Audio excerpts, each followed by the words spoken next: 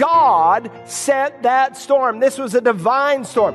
God is going to literally judge the world with this mountain of fire that comes across the world. Welcome to Search the Scriptures, the Bible teaching ministry of Dr. Carl Broggi, Senior Pastor of Community Bible Church of Beaufort, South Carolina. We're in a study of the Revelation, the last book of the Bible, which consists mostly of prophecies of things to come.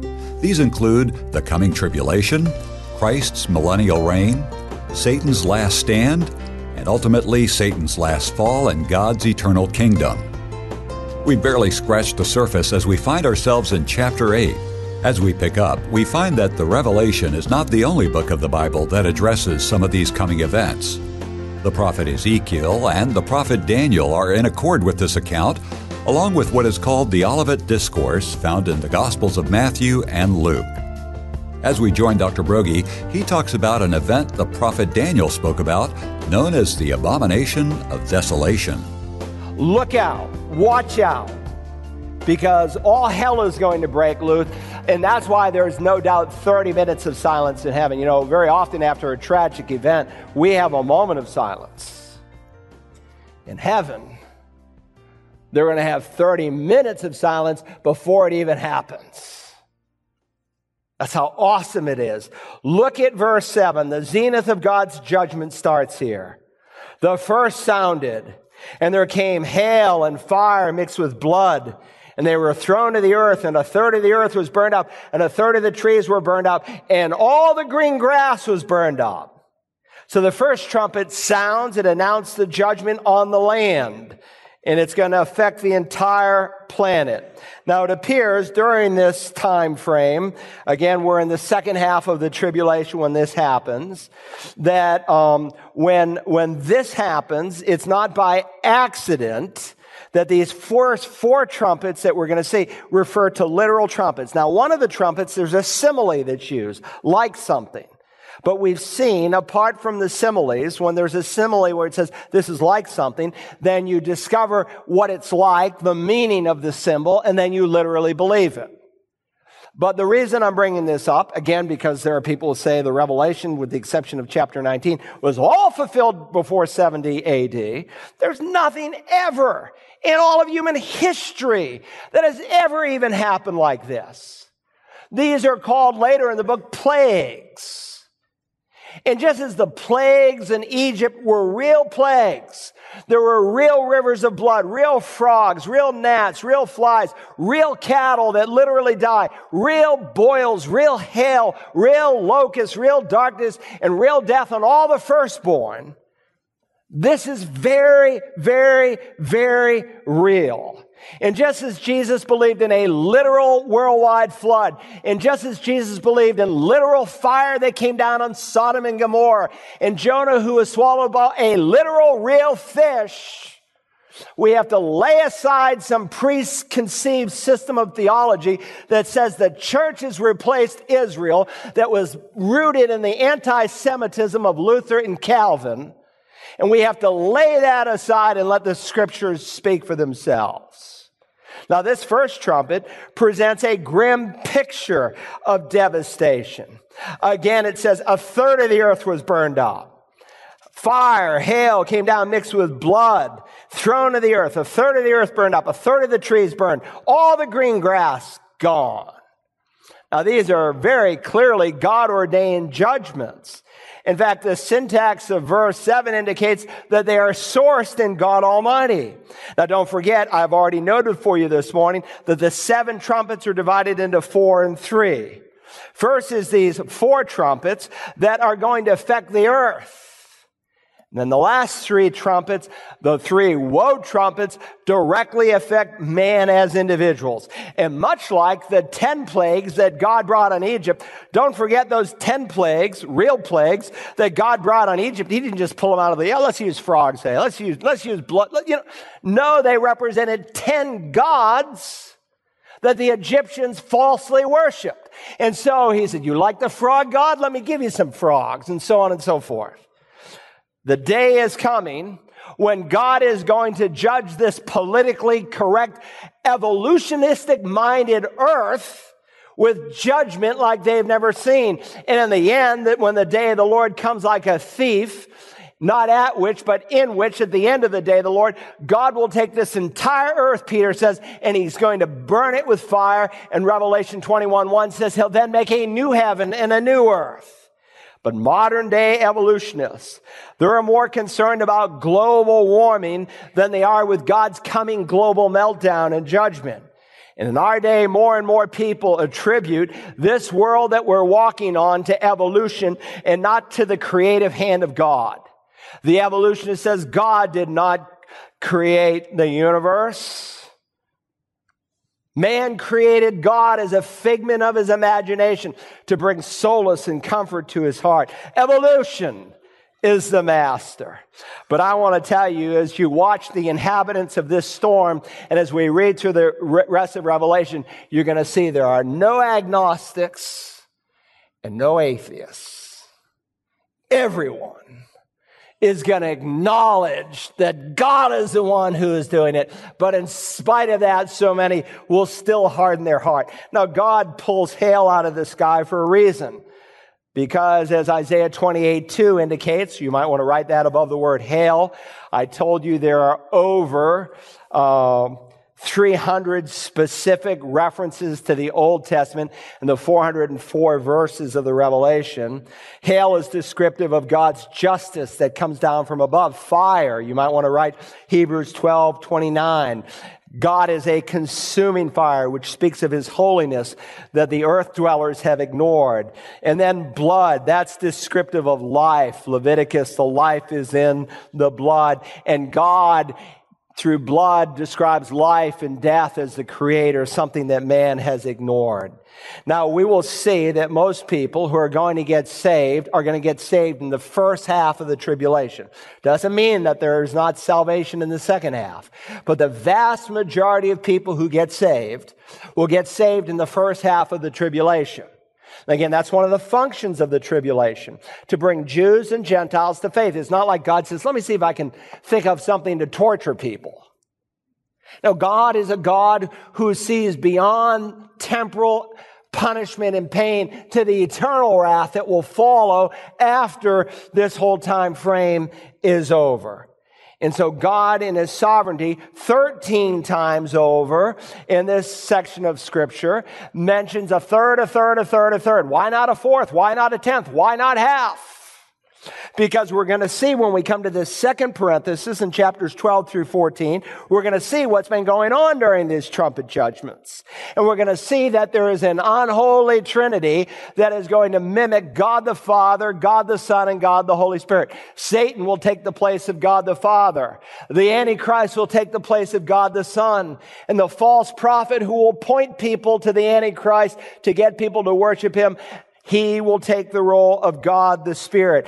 And so 3 is the number of God. And I don't think it's by accident, because of what is going on during this time, as we'll study it in the parenthesis, that God, through a third, a third, a third, a third, a third, is judging the world. So there's the first trumpet, the brewing storm.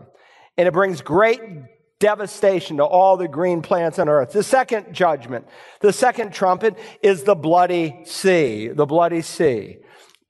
It impacts the oceans of the world. Look at verse 8.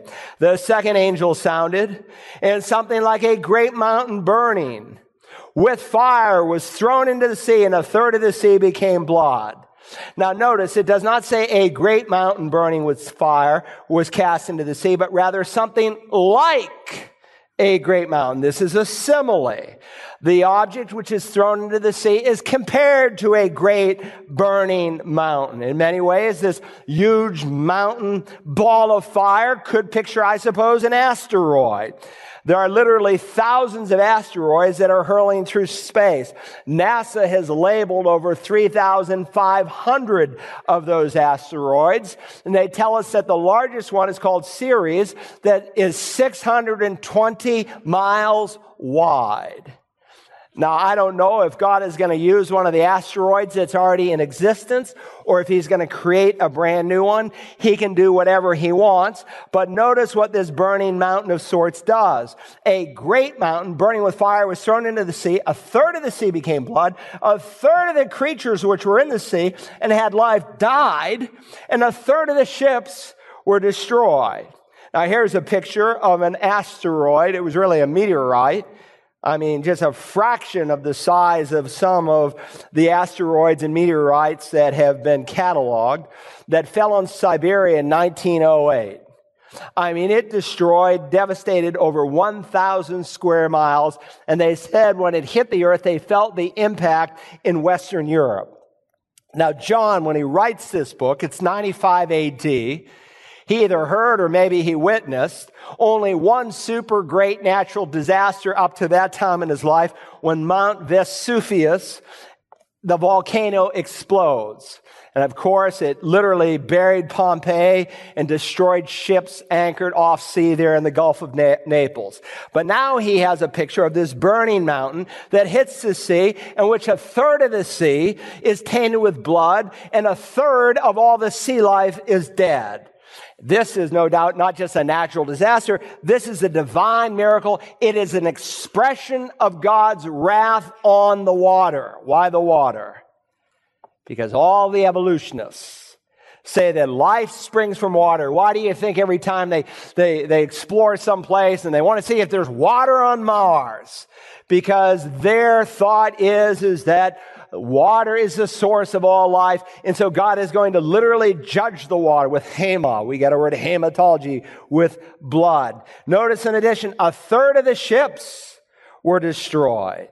Now, according to the World Fleet Monitor, I did some studying on this, the number of ships on the planet has really grown dramatically. In 1980, there was 24,867 ships, and this is with the exception of fishing boats and naval boats that were registered. And in 2017, there's 87,483 ships. Now, you have to add to that the 108 countries that have Navy vessels that are about 30,000 plus, and that doesn't include your little boat that you go out in the marsh with, all right? Well, think about this. A third of all the ships on the planet are gone. We rely heavily on them. These ports in Savannah and Charleston and Baltimore and Boston and New York, they carry our supplies up and down the coast. That's going to be hindered greatly. Think in addition all the fishermen who can only see dead, rotting carcasses where a third of the fish in the sea are gone. God is judging the world, and it's not by accident. And this is a triple judgment. It's a judgment on the water, the ocean water. It's a judgment on the marine life, and it's a judgment on the sea. And God is over this judgment, just like he was over the judgment in Jonah's day. In Jonah 1, verse 4, it says, "And the Lord hurled." I know some English translations say sent, but the Hebrew text says the Lord hurled a great wind on the sea. And there was a great storm on the sea that the ship was about to break up. You remember the book of Jonah. I preached it 20 years ago. I need to preach it again. I wasn't real satisfied with that, but God gave me an outline back in the 1980s. Chapter 1 is the prodigal prophet. He's running from God. Chapter 2 is the praying prophet. They're in the belly of the fish. Chapter 3 is the preaching prophet. And chapter 4 is the pouting prophet. You remember that? Anthony remembers. He's shaking his head. He remembered it. All right. Well, remember, God sent that storm. This was a divine storm. God is going to literally judge the world with this mountain of fire that comes across the world. The brewing storm, the bloody sea, third. The third trumpet is the burning star. Think with me for just a moment. I'm almost done. The burning star. The third trumpet is sounded beginning in verse 10. The third angel sounded, and a great star fell from heaven, burning like a torch. And it fell on a third of the rivers and on the springs of water.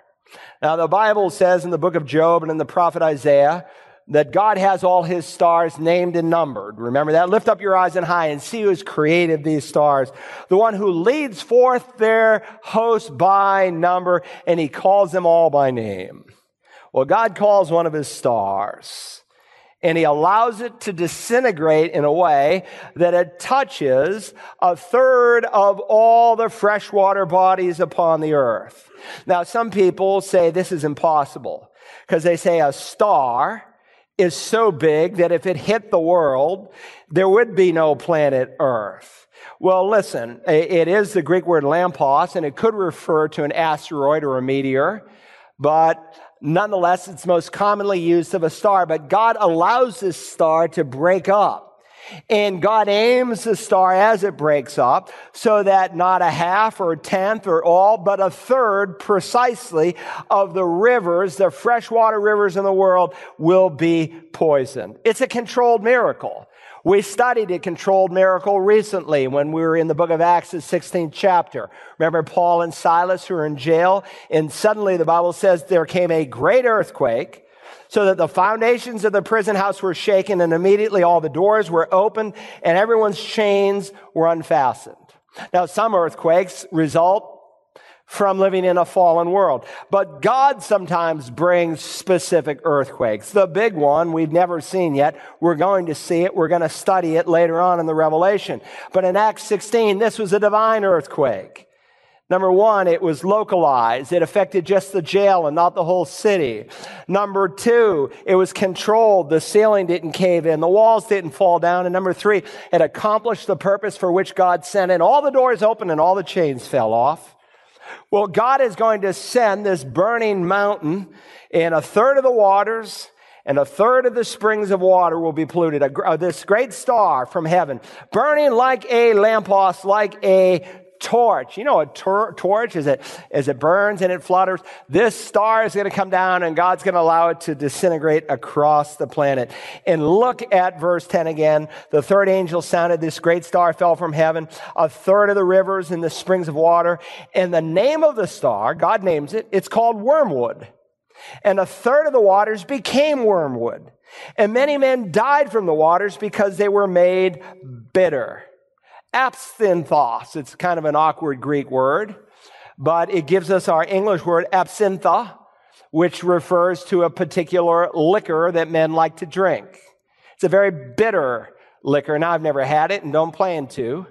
I always thought it odd that people have to develop a taste for something they don't like in order to accomplish their goal to get high. But in either case, that's the word that God uses, and it's the name of a plant in Israel that is a bitter plant. But unlike this plant, this star named wormwood or absinthos, when it hits, it will make the waters not just bitter, but poisonous so that many people die. So think about what's going on. The ships, they're disabled. The plants have been destroyed. The water has been fouled. The fish are dead. Even water to irrigate the land, so much of it is bitter. There are a lot of rivers in the world. One geography expert catalogs 165 major rivers in the world. And by a major river, they have some qualifications, like the Nile, that's 4,258 miles long, or the Mississippi, that's 3,710 miles long. And off of these major rivers, you have all these side rivers that feed the population across the planet. Well, a third of them are all going to be fouled. It's going to be a miserable time to live upon the earth. This brings us to the fourth trumpet. The fourth trumpet is the blackened sky. We read now, beginning in verse 12. The fourth angel sounded, and a third of the sun and a third of the moon and a third of the stars were struck, so that a third of them would be darkened, and the day would not shine for a third of it, and the night in the same way. 1/3 of the sun, moon, and stars were struck so that a third would be darkened, affecting both day and night. They're going to have 8-hour days. Think about what that's going to do to the temperature on the earth. Think about that, what that will do to your ability to grow something. This, by the way, is a fulfillment of what the prophet Amos said of this coming day. Amos chapter 8, it will come about in that day, declares the Lord, that I will make the sun go down at noon and make the earth dark in broad daylight. Now, people have pursued wisdom in all kinds of places, and a lot of people pursue it in the creation. Some people have literally as their religion the creation. And God is going to judge the creation in this day, and the things that people have followed and given their lives to are going to be judged. And God is going to bring darkness on the planet. And of course, in one sense, I suppose some will like that. Paul will write to the church at Thessalonica, "For you," referring to Christians, "are all sons of light and sons of day. We're not of night nor of darkness. Let us be alert and sober. For those who get drunk at night." Do you know that most evil takes place at night? Most murders take place in the dark. Most people who get drunk in the evening. Most people who are sexually immoral do so in the evening hours, in the blackness of night. Why? Because men love the darkness rather than the light. Well, the darkness is going to be accentuated and extended, and I can't imagine what will happen. Then, verse 13, "I looked, and I heard an eagle flying in mid-heaven." The King James interprets that as an angel, thinking that this is maybe one of the cherubim, but all of the Greek texts say an eagle. "I looked and I heard an eagle flying in mid-heaven, saying with a loud voice, 'Woe, woe, woe to those who dwell on the earth, because of the remaining blast of the trumpet of the three angels who are about to sound.'" It's as if God announces as an expression of mercy to the whole world through this eagle. You say, will an eagle literally speak? Look, God can make a parrot talk. He made a donkey speak. God can do whatever he wants to do. He's going to make an eagle shout. If you can believe the first verse in the Bible, you can believe the rest of it. And he's going to announce to the whole earth, to those who dwell on the earth, literally earth dwellers, not just the people who are living on the planet, but we're going to see as we work through the Revelation, this term that is used 12 times in the Revelation, it is a specialized term to describe those people who have given their life to this world only. TLO people, this life only people, and they are not going to respond. Now, how are we going to apply this passage? You say, this is a rather dramatic passage. What does it mean for me? I'm not even going to be here for this. Well, all Scripture is profitable and it's for our edification. So let me suggest some applications as we close. Number one, where's your focus? Is it caring for this earth or caring for men's souls? Where is it? I can tell you during this time, there'll be no more Earth Day celebrations. People won't be talking about whether we should drink out of a styrofoam or a paper cup. They're going to be doing all they can just to have some water in a cup. And you can't believe the literature that's sent to me as a pastor, sample Sunday school literature for children and for adults, put out on evangelical presses on this whole Earth Day emphasis. And how we should celebrate Earth Day. If anything, we need to celebrate Salvation Day. Born-again Christians are not called first and foremost to shine the brass of this Titanic that in the end is going to go down and God's going to burn the whole thing. Now, again, I don't think we should abuse the earth, but our focus is not just on trying to prop up a planet that God himself is ultimately going to obliterate. Our focus needs not to be on saving this earth, but on saving souls. Secondly, are you an earth dweller? And we'll see that first term repeated and defined all the way through the Revelation. Or are you heaven bound by a second birth?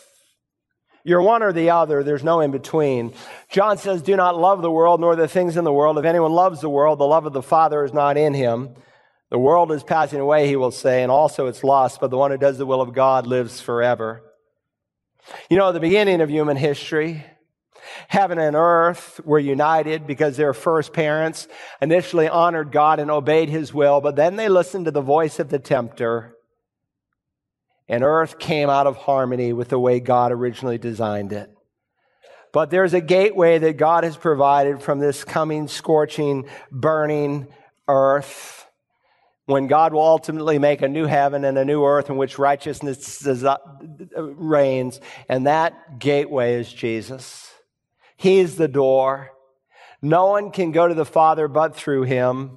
Truly, truly, I say to you, I am the door of the sheep. All who came before me are thieves and robbers, but the sheep did not hear them. I am the door. If anyone enters through me, he shall be saved and shall go in and out and find pasture. The thief comes only to kill and to destroy and to steal. I've come that you might have life and have it more abundantly. If you're not saved, I invite you to go through the gate, through the door named Jesus. He's the only one who can deliver you. This is going to happen. The events we are reading are going to happen. And there's coming a day when the church will be gone, and anyone who's been in a church like this, it will be forever too late. It could happen before this day is over. You say you're trying to scare me into heaven. Look, I'd rather scare you into heaven than lull you into hell. It's real. This is going to happen. And if you are a Christian, where are you pointing people? What are you investing your life in? Some local club? Not that it's wrong. Or do you see that club or that hobby that you're engaged in as a tool, as a vehicle to share the love of Christ? In the end, it won't matter how big your house is, how much money you had in the bank, what kind of car you drove. In the end, the only thing that will matter to you is what you did for Jesus Christ. Now, our Father, we thank you that your word is alive. It's sharper than a two-edged sword. Help us to have ears to hear today and to apply what you have said, that we might be engaged in warning men and women and boys and girls. I pray more people would come to my Wednesday night series, Father, that they might learn to share their faith and introduce people to the Savior. But I pray today, Father, for someone who's here or listening, live streaming, or maybe on one of our other campuses that do not know you. Thank you that whoever will call upon Jesus will be saved. Help someone to come through the only door of salvation. Help them to trust that his death, burial, and resurrection is able to save. And help us, Father, in this brand new week as we encounter various people in different places, to have a sense of compassion in our heart, gratitude for what you've saved us from, but compassion for those who we see, empty lives, trying to find meaning. People, many who are headed for an eternity without you. Help us to care for their souls, to engage them personally, to invite them to church, to share our testimonies, even to take them through the gospel. We ask it in Christ's name, amen. To listen again to today's study from Revelation 8 entitled, When the Trumpets Sound, use the Search the Scriptures app for smartphones and tablets, or visit us online at searchthescriptures.org. You can also order a CD or DVD for your library by calling 877-787-7478 and requesting program REV22. However you contact us, won't you consider underwriting the programming of Search the Scriptures? We're looking for some foundation partners who will come alongside us with a monthly gift of at least $25.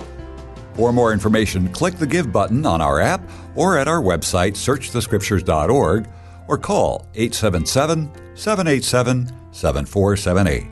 Thank you. Tomorrow we move into Revelation 9, and Dr. Broggi talks about when hell invades earth. Join us then as we search the Scriptures.